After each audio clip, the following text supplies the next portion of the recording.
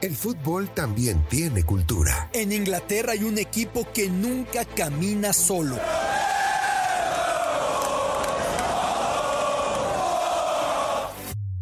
En Argentina se vive el fútbol con una pasión única. En Brasil se juega con ritmo, con ginga, algo tomado de la capoeira. En México lo disfrutamos con nuestro muy particular folclore.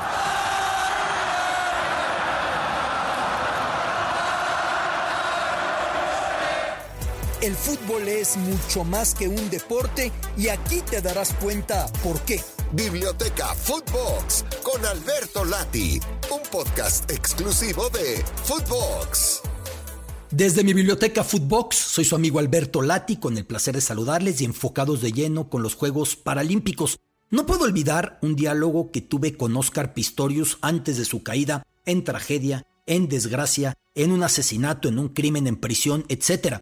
Cuando era el ícono paralímpico que había dado los tiempos para competir con sus prótesis en Juegos Olímpicos, lo cual haría en Londres 2012. En Londres compitió tanto en Paralímpicos como antes en Olímpicos. Y recuerdo que Pistorius me decía, ¿tú también tienes alguna discapacidad?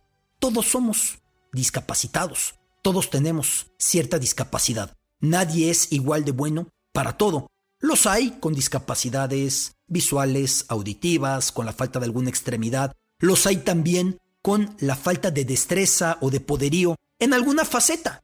Evidentemente, eso se compensa con otros rubros más que se desarrollan, y ese es el ejemplo que nos dan los Paralímpicos, más allá de la trágica historia y el horrible final que tuvo, el deleznable final que tuvo la historia de Óscar Pistorius. Se me queda muy marcada esa frase. Todos tenemos cierta discapacidad.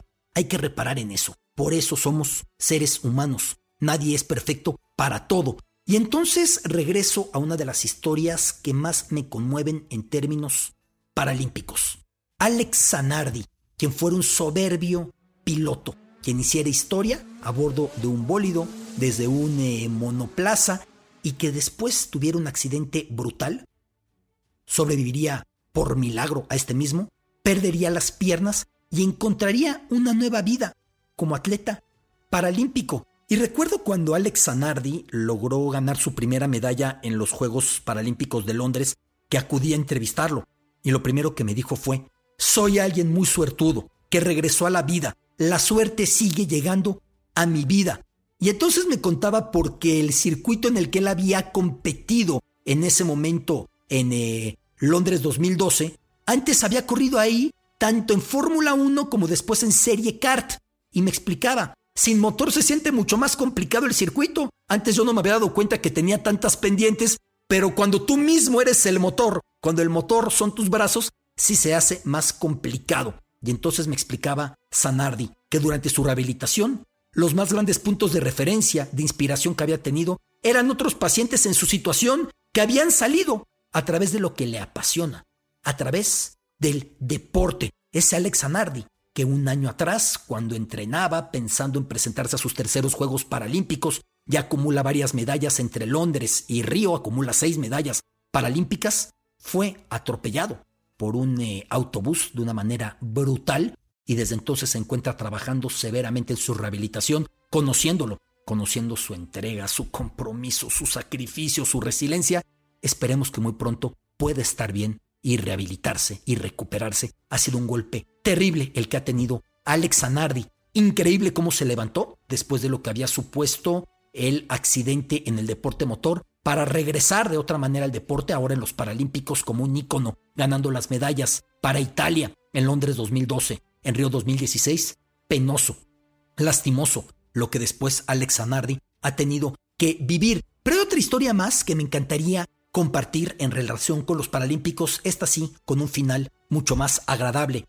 Sucede que cuando Londres recibió la sede olímpica, todo esto en 2005, cuando recibe la sede olímpica, un día después se da un atentado brutal en el metro de Londres. Brutal, un atentado coordinado en varios vagones, y a bordo de uno de estos vagones iba Martine Wright. Ella en ese momento trabajaba en una empresa informática, no tenía vínculo con el deporte. Martine Wright lograría levantarse de eso de la discapacidad, del cambiar de vida, del asumir que había perdido sus extremidades inferiores, sus piernas, se iba a levantar deporte de por medio. Si tienen interés en saber cómo nacieron los Paralímpicos, en la entrega anterior hemos hablado del legado del neurocirujano alemán, judío, refugiado en la Gran Bretaña durante la Segunda Guerra Mundial, Ludwig Guttmann, y cómo su fundamento básico era que el deporte era lo que hacía falta para rehabilitar, para recuperar el movimiento, el ejercicio físico. Y entonces, Martine Wright, me encontré con ella antes de aquellos Juegos Olímpicos de Londres. Y recuerdo perfectamente que cuando salí a verla, ella estaba observando hacia cierto punto del Támesis. Y yo, por romper el hielo, le dije, es una zona por la que te sueles mover. Y me dijo, imagínate, allá donde estoy apuntando era mi trabajo y hace 7 años, por supuesto esto en 2005, hace 7 años me dijo, mi trabajo era justo en ese edificio que estoy viendo. ¿Quién iba a decir que ya no iba a regresar a trabajar ahí? En el metro todos iban leyendo el diario, el periódico con las noticias de que Londres había recibido por tercera ocasión los Juegos Olímpicos, ya los había tenido en 1908, en 1948 tras la Segunda Guerra Mundial, y los tendría para 2012, había derrotado por cierto en la elección a París. Y entonces me dice, ¿cómo todo cambió a partir de aquella mañana, a inicios de julio de 2005? Y entonces ella me dijo una cosa, lo que le representó despertar en aquel hospital, lo que le representó darse cuenta de que ya no tenía piernas, lo que le representó entender luego un punto medular, porque ella me decía, y leo textual, luego supe que habían muerto 52 personas ese día, 52 personas. Así comprendí que tenía 2 opciones.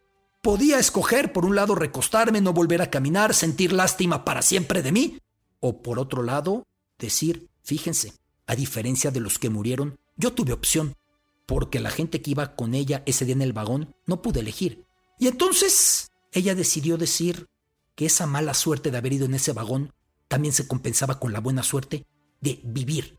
Y entonces ese vivir lo convirtió en el afán de ser olímpica. Una historia que cerró muchos ciclos porque la obtención de la sede para Londres de aquellos Juegos de 2012 quedó marcada por aquellos atentados terroristas. Recordemos lo que pasaba en el mundo en aquellos primeros 2000s, después de los ataques a las Torres Gemelas, al Pentágono de Estados Unidos en 2001, después del ataque también coordinado en los trenes, en Atocha, en Madrid, que se darían tiempo después, en 2004, vendría en 2005 ese atentado en Londres, y Martine, que después iría en voleibol jugando en los Juegos Paralímpicos en representación de la Gran Bretaña. Son historias que ahí me dejan muy claro lo que el deporte puede representar, para levantarse, para ir hacia el frente, para superarse, pero sobre todo la esencia de los Juegos Paralímpicos. Por eso me es tan doloroso que los primeros 2 íconos a los que me referí hayan tenido de maneras tan diametralmente diferentes esos desenlaces. Porque Óscar Pistorius, con lo que representaba para Olímpicos y también para los Paralímpicos, acudiendo a los 2, tenía que haber sido un personaje que sirviera de otra manera. Lo otro no tiene que ver con su legado deportivo, aunque el legado queda completamente embadurnado de una manera fatal con la manera en la que terminó su vida, o la manera en la que terminó su vida en libertad, con los balazos a la que era su pareja, y después dijo que pensó que era un asalto y varios temas más. Pero también con Alex Zanardi, con una temática muy diferente a la de Pistorius, por lo que Zanardi inspiraba, por cómo Zanardi se levantó, porque Zanardi tuvo un accidente del cual pudo haber pensado para siempre, qué mala suerte tengo, todo se echó a perder, y encontró en los Paralímpicos esa respuesta. Desafortunadamente, otro accidente que nos lleva a decir de verdad, caray, ¿cómo pudo pasar otra vez a la misma persona un accidente de esas dimensiones? Lo tiene otra vez de esa forma desde mediados de 2020. Los Juegos Olímpicos de Tokio se habían pospuesto, él pensaba estar en los Paralímpicos, él seguía su preparación y se da esta situación en una carretera italiana para el gran Alex Zanardi. Pero retomo cerrando el legado de Ludwig Guttmann del que ya hablé en la entrega anterior, el deporte para rehabilitación. El deporte tiene esa esperanza. Y como ejemplo máximo, Martine Wright, la voleibolista paralímpica, porque si la obtención, si la concesión de la sede olímpica de Londres 2012, en 2005, estuvo marcada por los atentados coordinados brutales, un día después, Martine Wright terminó por cerrar ese círculo y decir, nos levantamos, vamos hacia adelante. Biblioteca Footbox, soy su amigo Alberto Lati. Esto es Biblioteca Footbox, un podcast con Alberto Lati, exclusivo de Footbox.